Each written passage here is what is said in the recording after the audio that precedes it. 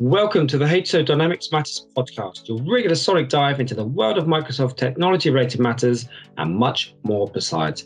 I'm your host, Michael Lonnan, and today I'm joined by HSO Public Sector Lead, Matt Birtwistle. In this edition, we delve into the pressures facing local authorities in delivering services to the communities they support, and how changing the focus of technology adoption can help meet those needs in a more cost-effective and efficient way. So grab a brew, sit back, relax, and enjoy the show. Tea or coffee? Tea. How'd you have it? Milk, no sugar. Sweet enough already, Matt. Sweet enough already. Meat or vegetables? Meat. Have you ever considered becoming a vegetarian or a vegan or anything like that? Yeah, definitely consider. Don't eat a lot of red meat, mainly chicken. Yeah. I could easily become vegetarian if I had to again. Oh, good. TV or book? Book. Good man. Technology first or people first? People. Good. So when we're talking about people first, technology plays a really big role in helping local government organisations serve the needs of the communities. But on a more general basis, what do you think is the biggest challenge for those local government organisations serve those communities? What's the biggest hurdle that they've got to get over? I think everybody would probably recognise just how tough it's been for the local government over the past decade. The budgets have been slashed from central government. Yeah. But yet the demand for the services that they need to deliver hasn't gone. So they've had to do more in many cases with a lot less. And that's the challenge of balancing out, well, what services do you need to offer to your citizens? Things like, refuse collection, everybody wants their bins emptying. It's a service that people demand. But then it gets into other services, which, around social care and various things. And those are the elements that I think any one of us could see, probably have some personal experience of knowing that those services have now just had to go by the wayside. Yeah. Do you think a lot of it is the demand is increasing, then that's what's putting the pressure on delivery a lot of the time? I think it's the demand's there, most definitely. I think the age of austerity has probably increased the demand in many cases for those services. People are having to make do with a lot less themselves. The introduction of universal, for example, has had a massive impact on people. And and the central government will provide funds for local authorities to help citizens in need. But again, it's not a huge amount and has to be carefully managed. So that's the dilemma that I see, local authorities having to face is how do we sort of continue to offer the services to the standards that our citizens expect, do that in a very constrained budget environment. Yeah, so population demand goes up, but finances generally come down and go the other way. So for those local authorities then that are having those challenges and still want to deliver those services, how might technology help them? Quite simply, how can technology help them when budgets are going down and demand is going up?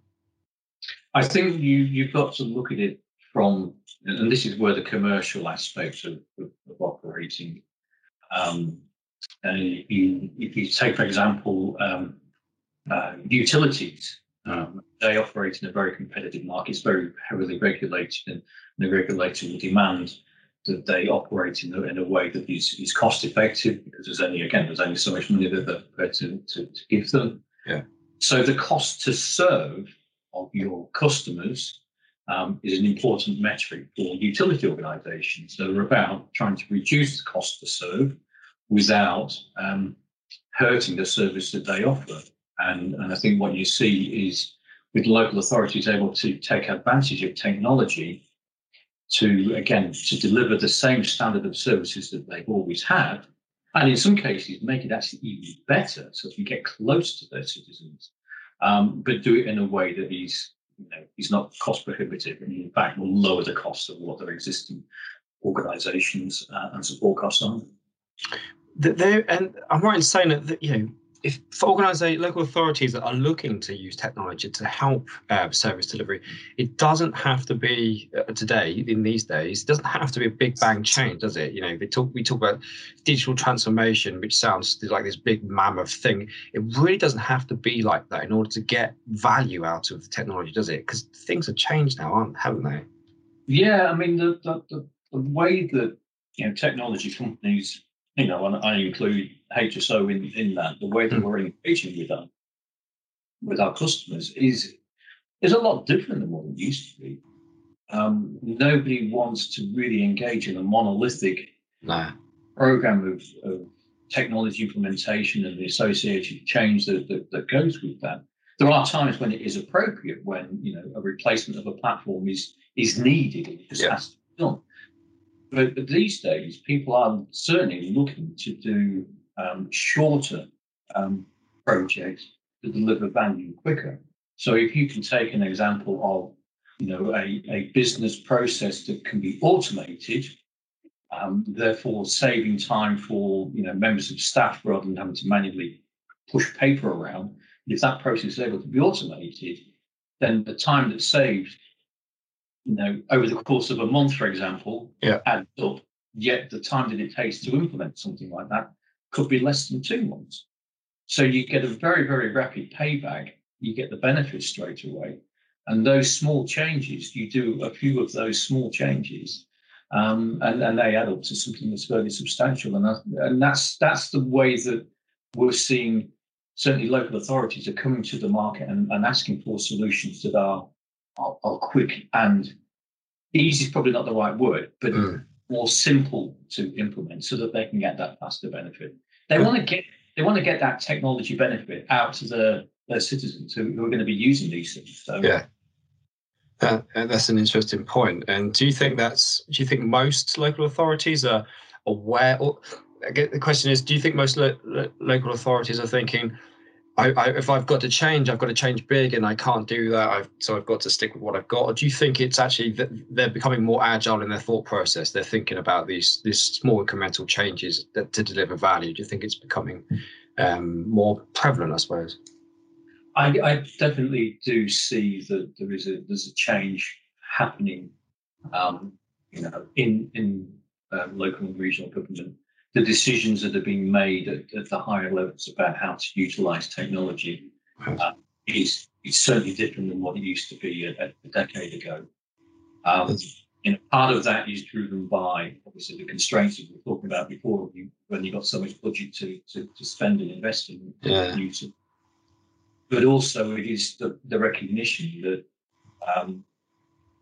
there has been strong investments made in the past that actually make islands of data and islands of systems, but it is still feasible to join those and to get some efficiencies by doing some fairly quick, rapid process automation, or better analysis using some reporting tools, for example. Those types of projects, and I'm certainly seeing the leadership in IT departments and finance departments going, we know that we can do this. We don't have to chuck away what we've already got. We can actually add to it and improve. If you were working with a local authority, or if a local authority was thinking, we do need to offer more value, who are feeling that they weren't quite as connected with their communities as they would like to be, what advice might you offer to them as being the first step to bridging that gap? I think the easiest way is to not think too big. Okay. Obviously, you're aware of what it is that you want to provide. You've got the basics of a use case, but quite often doing something that is fairly small in scale, which can then be expanded upon afterwards, is the way to go. And we're getting, we do a lot of proof of concept work of trying out use case and looking at, okay, well, what are the implications of this? Where does data need to go? Who's going to be using that information? How's it going to be managed? How are we going to report and analyze that information?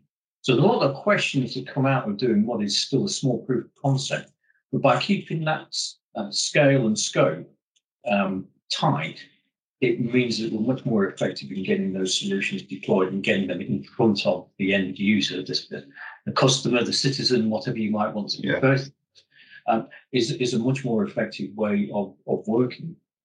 You don't even want to be taking 6 months to deliver some of that. You want it in weeks, and that's the sort of work that we're doing with clients now. Is those very rapid proof of concept. Give us what you can do in a couple of weeks. Most, if not all, local government authorities face budgetary pressures against a backdrop of increasing needs for services. And technology can help offer some relief by improving the connection between the authority and their communities and the collaboration between frontline workers and back office support. And Matt's advice here is to start small, get quick value before expanding out. Small proof of technology concepts are often a quick and easy way to identify approaches that can help. Matt, as always, has bucket loads of wisdom to share, so stay tuned for more from him over the coming weeks and months. And where can you find out more? Just visit the Dynamics Matters podcast page at www.hso.com/dynamics-matters. So till next time, take care of yourselves.